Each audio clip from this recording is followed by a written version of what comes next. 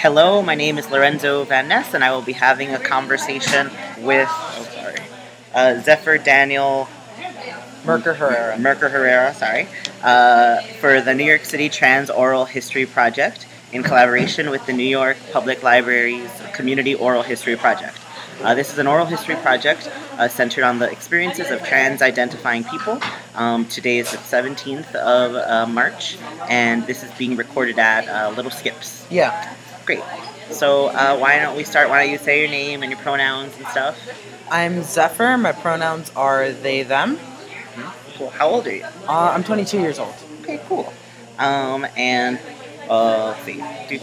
Where were you born and when and all that good stuff? I was born in Queens, Long Island Jewish, in 1995 on 9/11 actually. Oh wow. Has impacted my life in many ways. I moved to Argentina when I was about 2. Spanish is actually my first language. And then when the economy collapsed in Argentina, as the music gets louder. Yeah. At least I like this band. It's great. Yeah. It's your background music. It works. I lived in Buenos Aires for 3 years. When the economy collapsed in Argentina, I moved to California, and I spent most of my life there until moving back to New York for college. Okay, cool. Sweet. Yeah. Were you, when you were in Argentina, or when you were here too also, were you with your parents? Did you live with your grandparents? Yeah, I lived with my parents. They split up when I was about 10 and divorced officially at 15. Okay. So yeah. Did you have any siblings? No, just some cats. Okay, how many cats? My first cat was named Hercules. I got him when I was 5. My second one was Zesty. We had him for about a year before he died because he was sick. And then I had Dewey for about 10 years. Okay. And he got run over by a car. Which I know that sounds like such a mood switch, but he died the way we met him basically, where he escaped the ASPCA. Oh. So he died the way he lived. I was sad, but I feel like it's how he wanted to go. All right. And I currently have Rika, who's 4 years old. Okay, cool. Yeah. So what was it like growing up in Argentina? And I really liked it. I was like such a little tomboy. I was on the t-ball team. My dad coached. I was the only girl at the time. And yeah, I just had a lot of fun. My parents wanted me to learn English because I was really stubborn about not speaking English. yeah. So they found some like American families in the area who happened to be Texans, which led to this little New Yorker having this Texan accent in Buenos Aires. Yeah, it was kind of weird. And every once in a while, like, there's the slightest twinge, but not that much. Okay. But yeah. That's cool. So I did that. I was always really into sports. I signed up for soccer in California, or my parents signed me up. I started there when I was like 6. I was doing jiu-jitsu during the winter because it's not as cold as New York, but it's enough that you don't want to be out playing soccer. So I did jiu-jitsu for a long time as a kid. I did soccer. I ended up, like, my family's very sporty. Both my parents are runners. They've done marathons. I did soccer, like, throughout all school. I went up until the JV team in high school when I broke my wrist, and I was a goalie, so that kind of got in the way. So, yeah, did a lot of sporty stuff. I was also really into music. I'm a classically trained percussionist, which is kind of fun. I did timpani in my wind ensemble, did auxiliary all the other years. Where again, I was like the only girl, quotation marks, for these situations. Yeah. That's funny. Wow. So you did a lot of. You're so like. Extracurriculars. Yeah, a lot of extracurriculars. What about in school? Did you? In school, I would be there sun up to sundown, and it would be dark when I got to school and went home. Like, especially I got by your really, choice or because of different activities that I was doing. Okay. Especially like I would take A period classes so I could do more stuff. I worked really hard so I could have an easy senior year, and it did pay off. I did, like I said, I did wind ensemble. I TA'd for my Spanish teacher, which ended up with me teaching Spanish class for a few weeks while she was injured. Wow. Yeah, she's still in pain. In high school? Yeah, in high school. I was Wow. leading the AP Spanish class because the substitute didn't speak any Spanish. Oh. And it was mostly work stuff, so it wasn't too hard. Okay. But yeah, I also, like, I did track and field for a while, again, until I broke my wrist. And that was in California. This is in California. I went to California High School. That's not a generic name. That's the name of the high school. It was hilarious. It's like, where'd you go? I'm not kidding. This is the name. Yeah. Yeah. Or I did shot put. I did a lot of sports until I broke my wrist, and that kind of made me lose a lot of the fun. I was having a lot of, like, eating disorder issues because I wasn't comfortable with how my body was forming and the way I was putting on weight for sports. Because the shot put, you have to get really big legs. And, like, my mom's Latina and my dad, even though he's Jewish, has a bubble butt. So I just am very heavy down here. So the fact that I was just making it bigger and bigger made me feel worse and worse, and I couldn't, like, figure it out. Like I said, I was always a tomboy, but I didn't realize. I didn't, like, come out as non-binary till I was, like, 20-something. Okay. Yeah. Oh, so very recent. Yeah, but I was, like, doing all the stuff. I wear the same clothes. The same clothes. I don't... Yeah, it's Yeah. just the words. It's just the words have changed, and, like, I've done some medical steps now. So, like, I had top surgery almost a year ago now. I'm about 8 months on hormones. So, yeah, that's been, like, the biggest changes transition-wise. But I was always, like, gender non-conforming. And, like, I always call myself a tomboy. In elementary school, I used to call myself half boy, half girl. Which is, like, it's one of those things when you go back and, like, wow, I'm an idiot that I didn't know I was trans sooner. Like, my friend said the word transgender for the first time. I remember vividly. I was 15. We were at the lunch table. And she was a lesbian. She was the first person out of my group of friends. Being queer, went around like the cold. One person sneezed, someone else came out of something. But it's just kind of how it went. And, like, my friend said, I can deal with homophobia, but I can't deal with transphobia. I am so protective of my trans friends.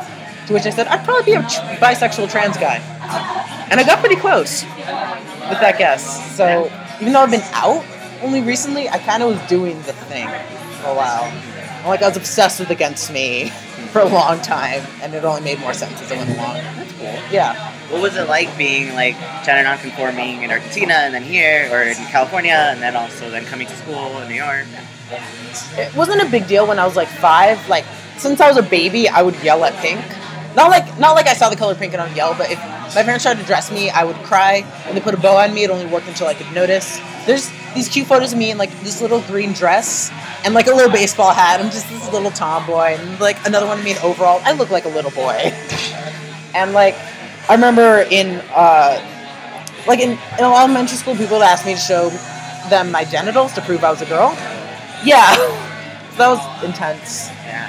How did you respond to that? I think I just showed them I was wearing girls' underwear. It's like, it's enough. But yeah, I was, like, such a tomboy. I always had my hair tied up, and I always wanted to cut my hair short. But, like, since I was 6, 6 was the first time someone's like, you sound like a boy. I'm like, I was 6. We didn't look very different back then. I just had longer hair. But, like, that's when the bullying for my gender started. Like, probably the most vivid memory I have of it now, besides that first incident, is 6th grade. We had a substitute for PE, and I was trying to go to the girls' locker room to get dressed for PE, and she wouldn't let me in, and someone else had to vouch for me. So yeah. Did your parents ever find out about that? Or? About that? I don't know. They knew that Not from you, though. No, not from the teachers either, because it wouldn't have been brought up. But, like, I always had issues with, like, going to the bathroom or just being in spaces because I always looked kind of weird. Like, after a while, like, when I was menstruating, I learned I could just hold a tampon and no one would ask me a question because, like, men are too weak to hold tampons, apparently. Yes. It's Yeah. like kryptonite, actually. It's like kryptonite. You show a man a tampon and they shrink. Yeah. But so that, for me, that was, like, a sense of security, is just hold a tampon. It's like, I belong in here. Don't... Yeah. It's your bathroom pass. Basically, I needed a hall pass to go to the girls' room. Yeah. So I always dealt with, like, people not thinking that. I tried really hard when I was 15. A lot of stuff happened when I was 15, honestly. Like, I broke my wrist, my parents divorced. That was my last year on the soccer team. My last year doing, like, track. The year I discovered the Runaways as a band, which, like, moved me into punk rock very directly. For that, I only listened to Ricky Martin and Adam Lambert. Of course. But I tried really hard because I was on the girls' JV team with soccer, and they were all very, like, feminine. Like, they had long hair, they wore Uggs and skinny jeans, so I got skinny jeans. I, like, tried to let my hair grow out a bit, but, like, I always was, like, cutting it short about twice a year. Ponytail, cutting it short again. Like, I had that, like, phases of, like, the stereotypical phases of, like, purging and doing that, where I'd get the girls' clothes and then I'd be so uncomfortable. I always felt like I was in drag. There's nothing wrong with drag. I just was very uncomfortable because I was, like, trying to do makeup. I was wearing, like, girls' shirts that have that, like, Like instead of like unisex shirts, like are horizontal from the floor of the bicep, is like the weird 45-degree angle ones.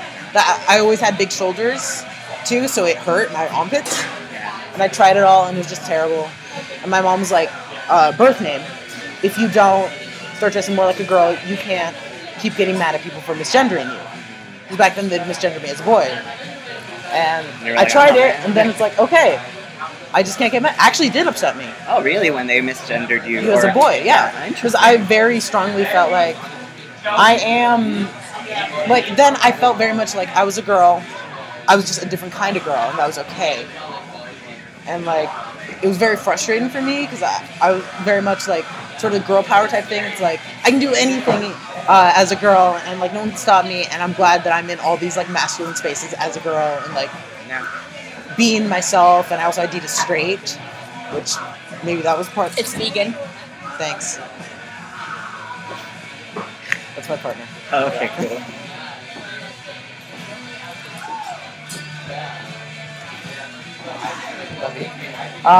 And so it would upset me, and after a while, my mom was like, "You have to either like dress more like a girl, stop getting upset." And when dressing like a girl didn't work, I just had to stop being upset. And for me, I had to just get to a point where it's like, the people who matter know, and people who don't know don't matter.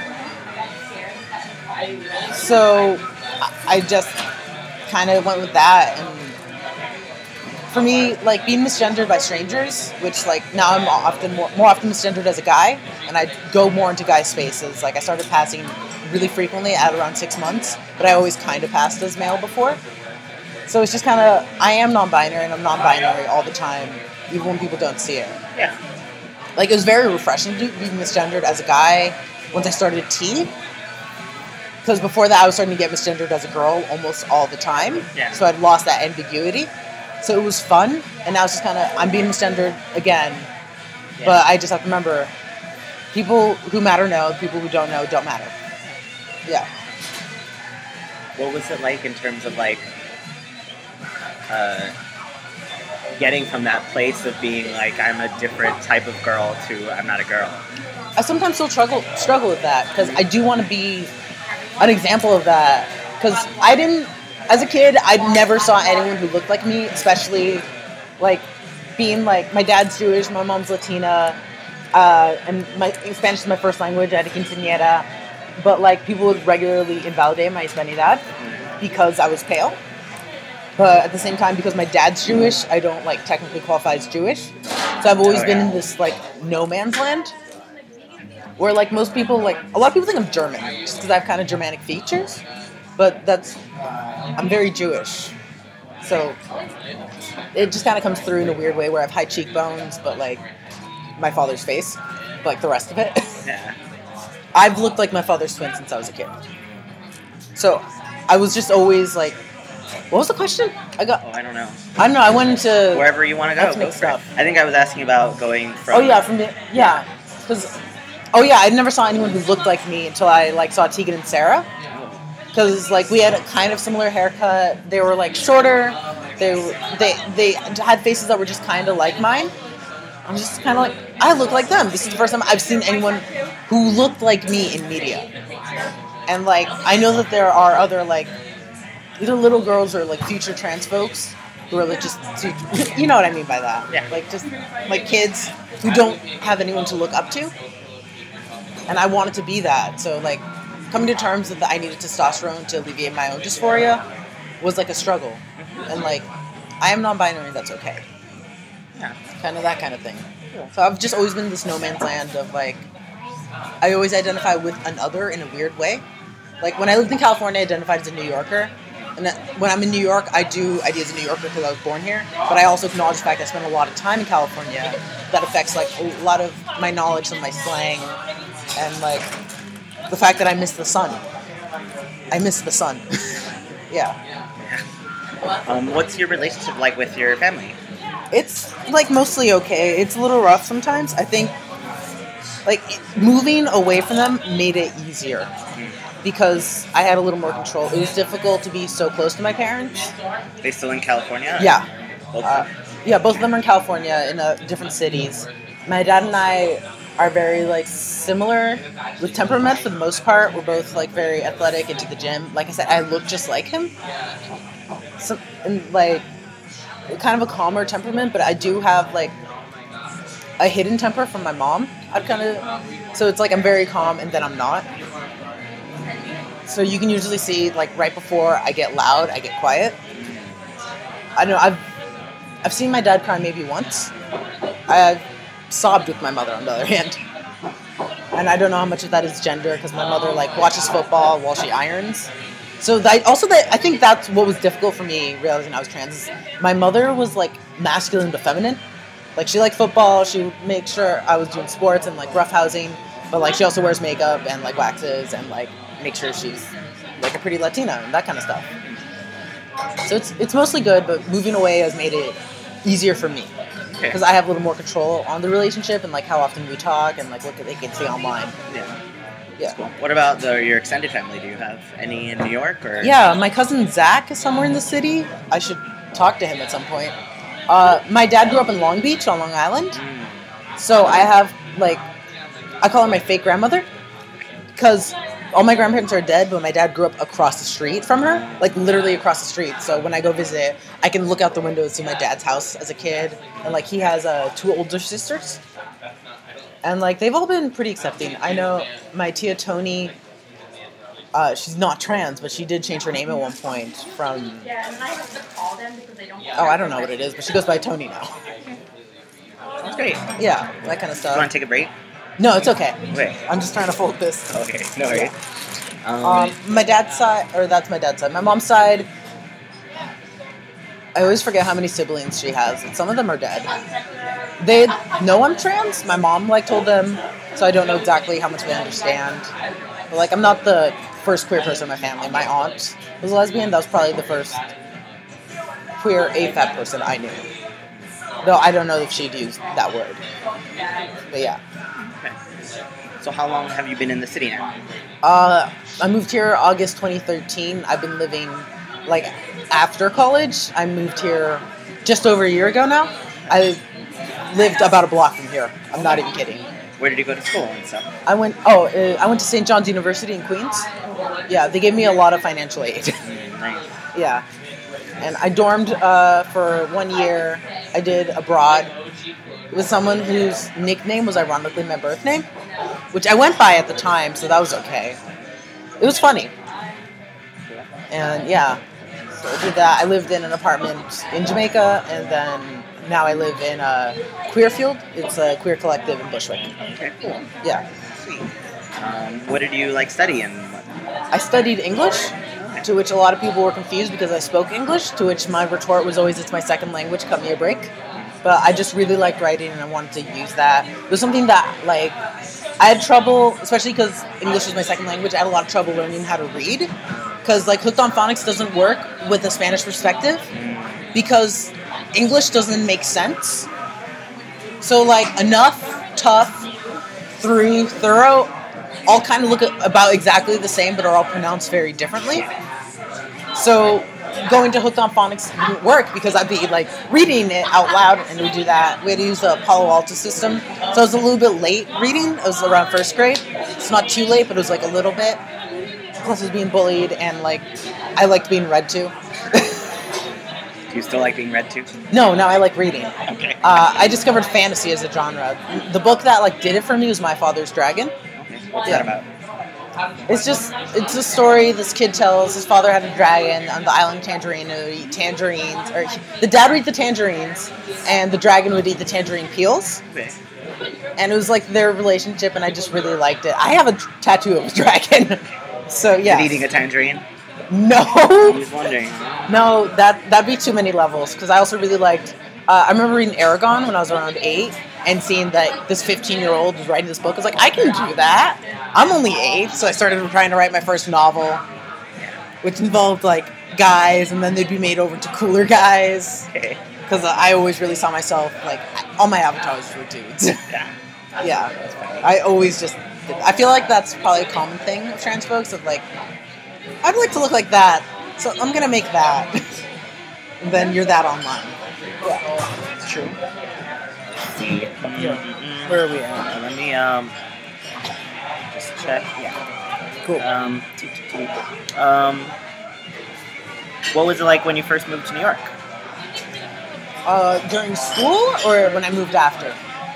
Whatever, either one or both. With school it was kind of scary because I wasn't used to like not checking in with my parents every time I went anywhere. And like I was very much in a suburban setting, so I would drive, I'd text my parents, I'm going to be out this time, I'll be home then.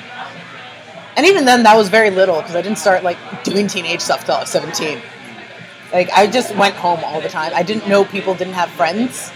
I also didn't have friends in middle school and didn't realize that until I was in high school and people were asking me to hang out. I was like, oh, you mean most people don't hang out with their parents all day?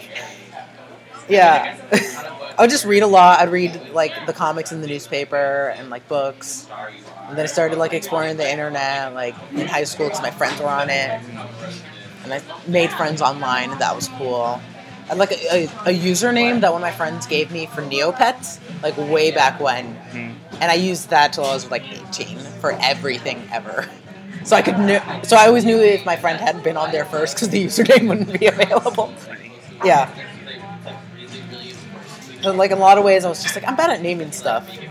So I just took that name for like my online stuff, and especially because like you can't be yourself online though. Like now, like everyone's like, here's my Facebook and my face and my exact address. Here I will be until this time. I will be leaving then. Yeah. It can be a little creepy. Yeah. But yeah, so I moved and like I got really involved like almost immediately with Taking Back Queens, which is a DIY booking agency in Queens where we do like punk shows and pop punk shows. And I just immediately just got immersed in, that was my into the music scene because I was really into punk and like folk punk. So it was nice to just kind of, I just sort of fell in. I saw the ad on like St. John's University as artists for an acoustic show that was free. Like, okay, I'm going to take my camera. Because it was like a security blanket, because like I go to the show by myself because I have a camera and I have a task. So I went there and like talked to the folks. I got myself to play like a show there next week, and then I just started volunteering. And I'm like the assistant director now. We're part of the Punk Island Collective, which is like it's a collective that throws a music festival once a year. Often on Father's Day. This year it's going to be on like Randall's Island. It was last year. It's been on Governor's and Staten Island. So I just immediately got involved in the punk scene, and through the punk scene, and especially the Brooklyn punk scene, I mean just a lot of queer people, a lot of like non-binary and other like types of trans folks, and just I was like buried in it, and that was just kind of where I was. So for me, that was something I did every weekend, and like we still put on shows now, and like I said, we're still part of the collective. I don't know who I would be if the guy who was running it hadn't taken a chance on me that day. Part of the reason he passed a few months ago, and he had planned a show, and he passed right before it. So he played like his wake. He planned his wake. It was a little dark, but yeah, a lot of who I am today, I have to thank to Dick Barker. It's a little weird, yeah. What was your relationship with him? It wasn't particularly close, but it was the fact that he did take a chance, not just on me, but on so many other like teens. Like the cohort was like these 3 boys from Queens that were all in high school, and like they would set up the mic stands, and we just ran shows. And I met a lot of cool people like Pierce Lightning and other people, and Kirby. And I met all these people, so I started going to shows where they were playing, which was like Manhattan, the Lower East Side, and Brooklyn. And I met more and more people that way, and I just kind of got immersed in this like very colorful queer punk community. It's cool. Yeah. Cool.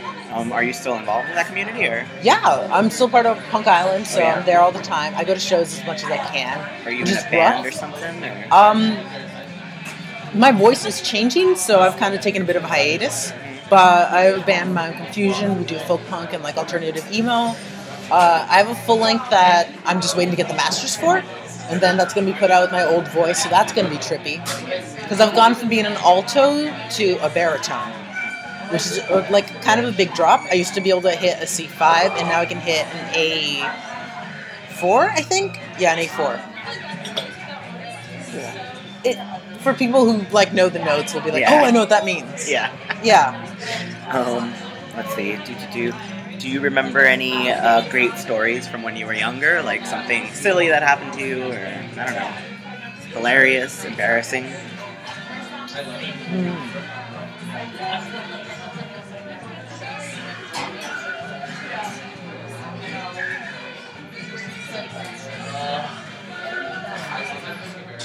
There wasn't a lot of, like, good, funny, embarrassing things that happened. Like, I got pantsed once, but that was in jiu-jitsu class.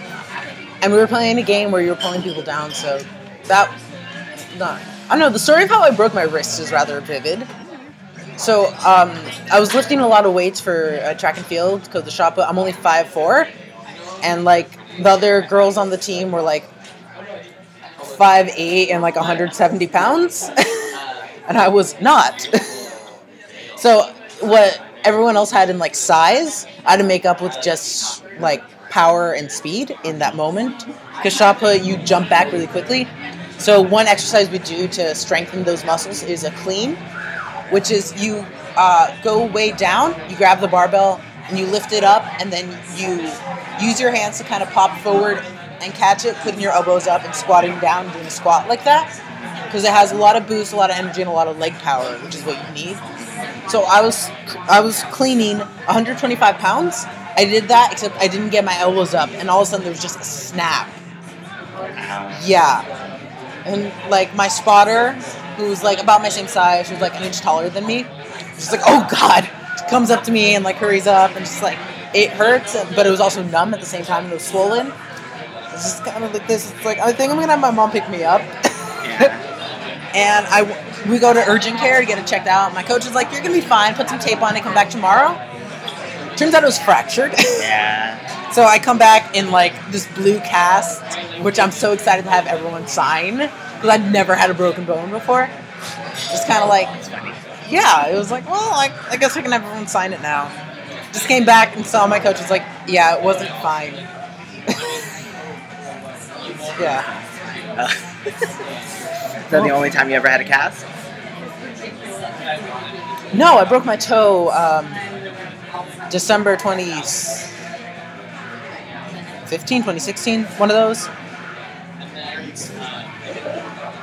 Yeah, like 2016. Because I got this tattoo. I got a tattoo about the same week.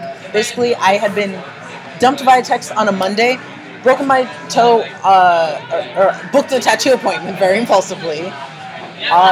Broke my tattoo because it was very windy, and the door where I was living, I wasn't really legally living there, but, like, the door flew open. There's this big plastic pane that functioned kind of like a window. It just fell on my toe. My toenail is still ugly from this, and, like, it's still ugly, and I was just like, oh no, I probably broke my toenail, I'm gonna lose it. Like, it's fine, I'm just trying to go to sleep, and it's like 2 a.m., it's like, I'm in pain. I should probably go to the hospital. So I walk across the street to the hospital. Oh. Just, I go there first thing in the morning. It's across the street. It was across the street, but I walked to the hospital, which they thought, they're just like, you walked here? It's like, yeah, I live across the street. And they're like, all right, sir. Then they look at my ID. It's like, we need you to pee in a cup, make sure you're not pregnant. Also, I was on my period. So much. So there was a lot going on this week. So, here's what's cool. Before I realized I'd broken it, I went to the tattoo consult. Had the consult for the tattoo. Then I go back, like, a few days later. I'm on crutches, and they're like, you just got worse as this week went along. It's like, yeah, I did.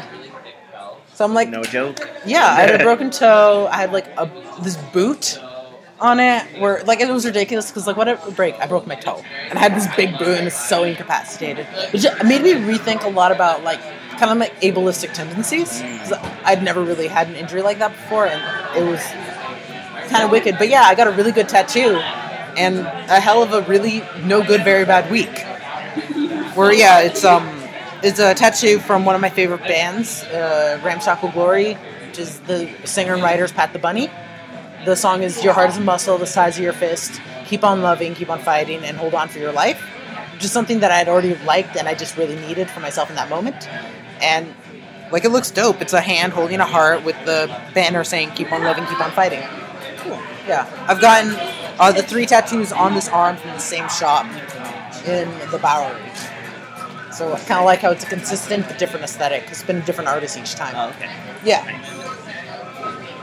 Nice. Let's see. Who's the most important person in your life? My cat. Does that count? Yeah. Yeah, Sure. I call her my daughter because she's 4 years old and drives my life crazy, and she's probably going to give me gray hairs. Yeah. Yeah, she also scratches me a lot. She's not very nice. I don't know why I love her so much. She wakes me up in the middle of the night. She's bitten my face. Oh my God. Yeah. But we call her Rika. Okay. When we adopted her from the SPCA, her name was Eureka, but my mom's Costa Rican. So we're like, no, let's call her Rika. So we just spell it Reeka and pronounce it Rika. Cool. Yeah. That's funny. What does she look like? She's a little calico, chubby meat pillow. Like, she does this thing that I call the chicken dinner. Because she looks... So, you know when you buy a rotisserie chicken from the grocery store? It looks like you have it upside down with, like, her drumsticks sticking up. And she just, like, lies on her back and just looks really cute. I describe her as a people hoe because she loves humans but hates other cats. Okay. Yeah. Cool. We currently have 2 other cats on my floor. Okay. So that's fun. Because she gets along okay with one of them. The other one she fights with. Unless he's eating her food, in which case she's fine with it. Which bugs me because I feel like she should fight that. Yeah. I don't know. Who knows? Yeah, you gotta raise Cat someone. logic. Yeah. They say that cats release like something that makes you obsessed with them, and I'm not sure that they're wrong. Yeah. Once upon a time, they were worshipped upon as gods. They've never forgotten this lesson. It's true. Yeah. That is very true. Yeah. What about who's someone who's inspired you in your life? I guess Laura Jane Grace, the singer of Against Me, just because she's like, she writes, she's trans, she's a singer-songwriter, she's like, is a parent. It's like she's kind of does all the things that I really wanted to do when I was younger. Because I really wanted to go on tour with my band. I've gone on tour with my band, and it was such a great experience. And I want to be able to like continue to do that. I've learned a lot of things from her, like getting tattooed as a way to treat depression. And also just as a trans person being tattooed to like modify my body in a way that makes me more comfortable. Something so I really look up to her in a lot of ways. There's also like, fuck. I was reading something like good recently that I really liked. I guess like I like Leslie Feinberg's writing. Again, another writer who's like trans. The fact that like Z was Jewish.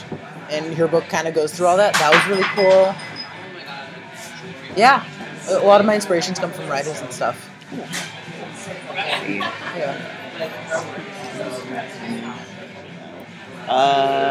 What does community mean to you?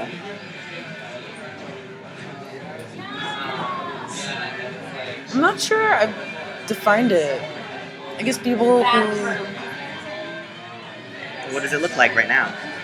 I mean, right now I live with 10 people, so that's kind of community. It's a queer collective where we try to, like, we're trying to live by the ideals that we spout of, like, sharing stuff. So, like, it's totally normal and acceptable for people to go to a different floor and be like, hey, you have any potatoes, milk, sugar?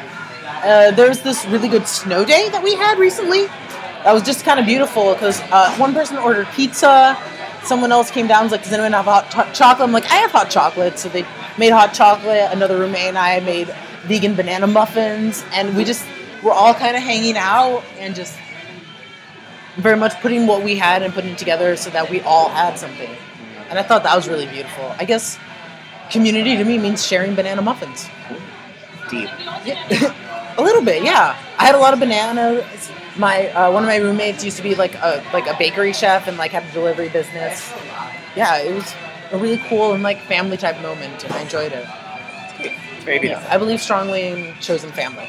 At this point, I have 2 gay sons and 1 gay cousin. Where it's like, none of these people are related, but like, you know what I mean. Yeah.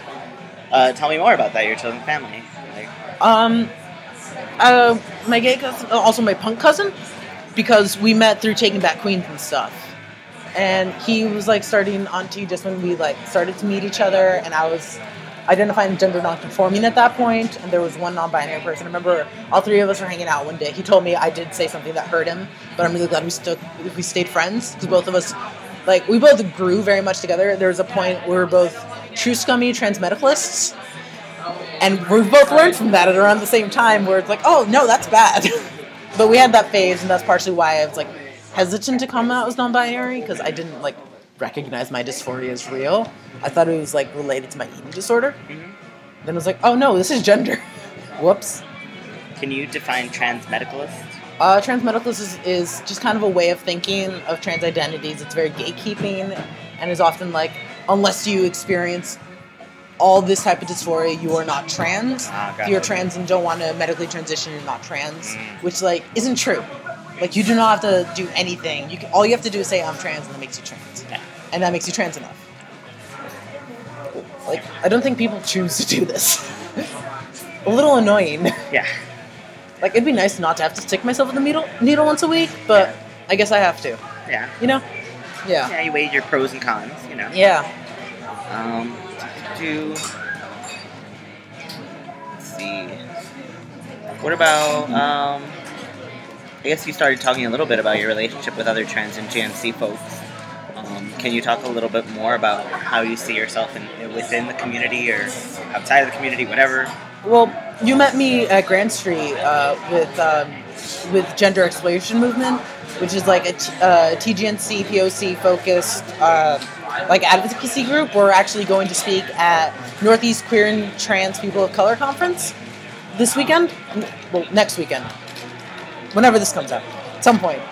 We're going to speak there on kind of like, we wanted to call it decolonizing, but they were particular about that word, so we're gonna bring it back in on the back end of relearning gender beyond the binary outside the Western perspective. Where I kind of want to talk about, like, especially like having grown up with such binary language, like the X in Latinx or the E. I want to have a discussion there with a bunch of people who want to have that conversation, because I don't think this conversation's done on how do we neutralize but not neuter the Spanish language in a way that becomes more accepting, and also the 6 classical genders of Judaism, because I feel like that's something that's really forgotten, especially with like the imperialist tendencies of Christians and Catholics, in like kind of obliterating everything and making it this and that.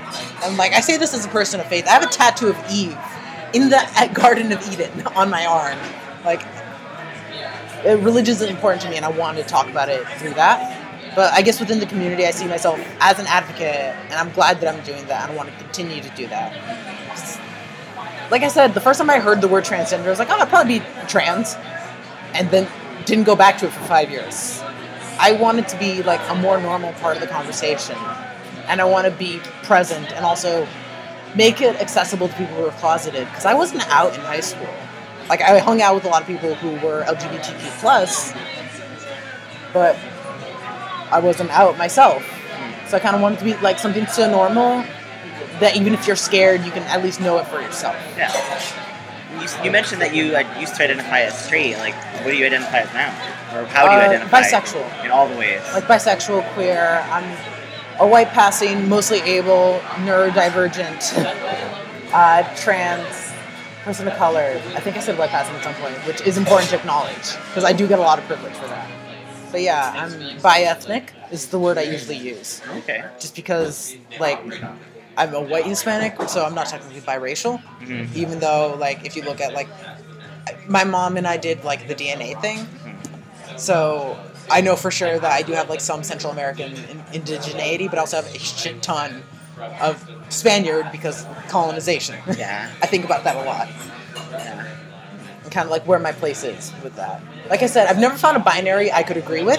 I'm bilingual, I'm bi-coastal, I'm bisexual, I'm bi-ethnic. Ah, there you go. When I did track and field, I was a sprinter and a thrower.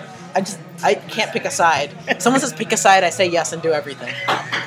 Okay.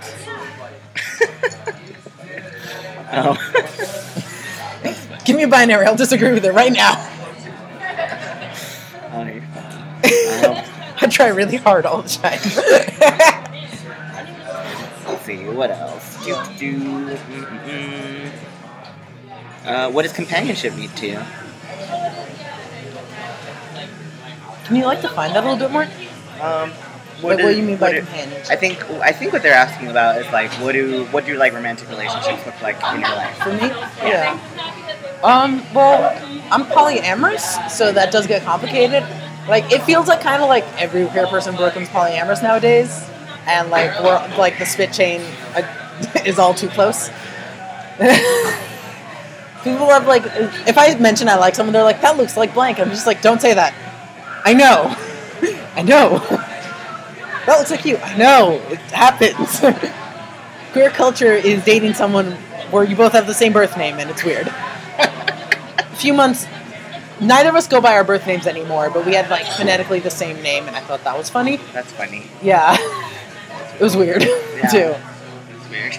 So, like, it's been a lot of... I've been really into researching relationship anarchy and kind of, like, what that means for me and, like, recognizing every person you talk to is a relationship and, like, the dynamics can be different and levels of commitment and, like, physicality are totally different, and that's okay. So, that, for me, that's something I'm very much still learning and exploring. Like, I currently have a partner, and I love them a lot, and they're great. I'm not just saying that because they were sitting right next to you. They didn't hear you, so it's whatever. Yeah. It's kind of like, I don't know. Romantically speaking, companionship has a lot, like, I need people to understand dysphoria. But thankfully, I'm not, like, especially after having top surgery, there's not too much that makes me dysphoric. Well, actually, no, that's a lie. There's a lot of things that make me dysphoric. But not naked. I don't know. Does that make sense? Yes. Yeah, okay. Absolutely. Yeah.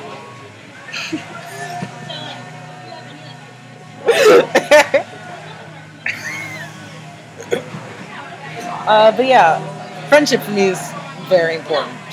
Like, I have a queer platonic partner, which, if someone doesn't know, that means it's platonic, but on a very, like, deep kind of level. Queer platonic is someone you would, like, move in with or, like, sign a contract with. Like, they're my emergency contact at hospitals. That kind of, like, but not romantic. Like, we say I love you, but it's platonic. Yeah.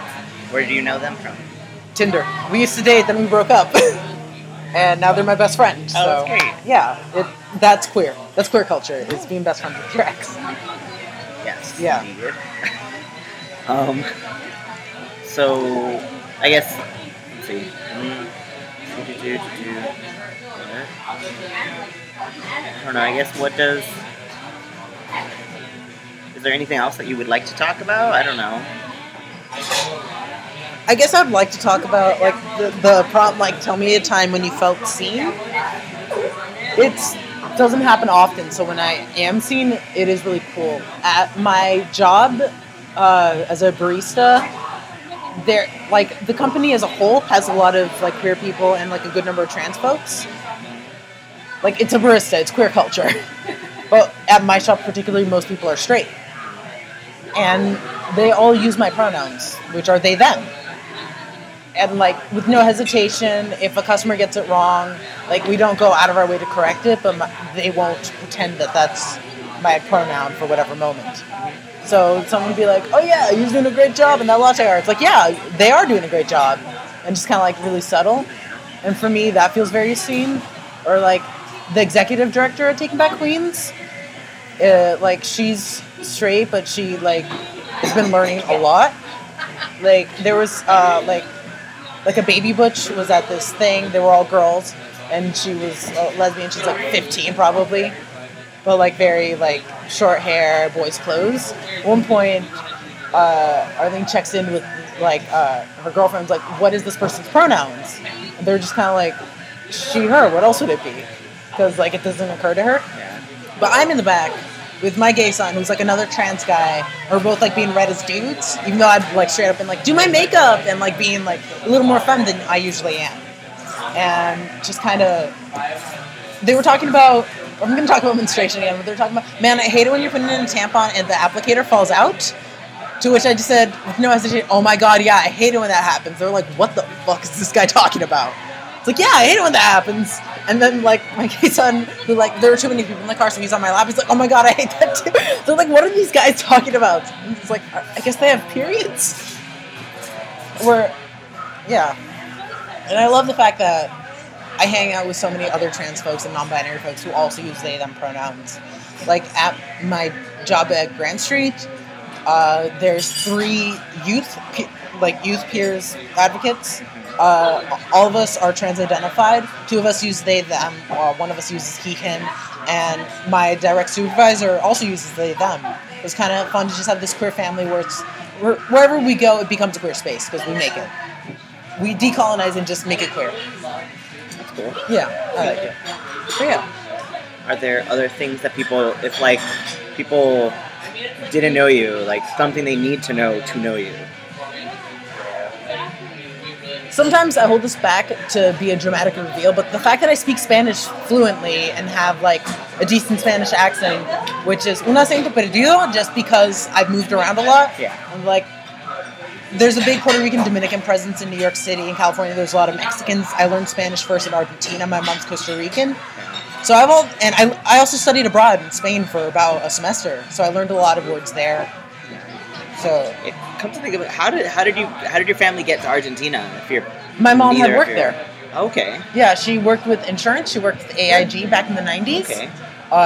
Then she worked with, I think she was working with AIG in the Latin America unit in Buenos Aires. And then when the economy collapsed, we were like, let's get out. Which unfortunately we couldn't do in 2008. We had a lot of AIG stock, so we were very comfortable until that happened, and then things got a little hard. Which also means I can, like, class switch. Pretty easily. Like, I do a lot of code switching, being, like, both Latin and Jewish. And, like, in Argentina, because it's cheaper and my mom was making a lot of money, we had, like, a maid and a nanny. So I had a lot of privilege financially as a kid. And then it just kind of slowly went away, especially when the economic crash hit. So we had a lot of AIG stock that was going to be my college fund. And I kind of just watched it go away on TV in front of my eyes. Like, oh, that sucks. So that's how we bought the house and everything. So, yeah. So I guess the fact that I speak Spanish fluently, so I know what you're saying about me. And just, yeah, I guess the fact that I haven't found a binary that I could ever agree with. Okay. Yeah.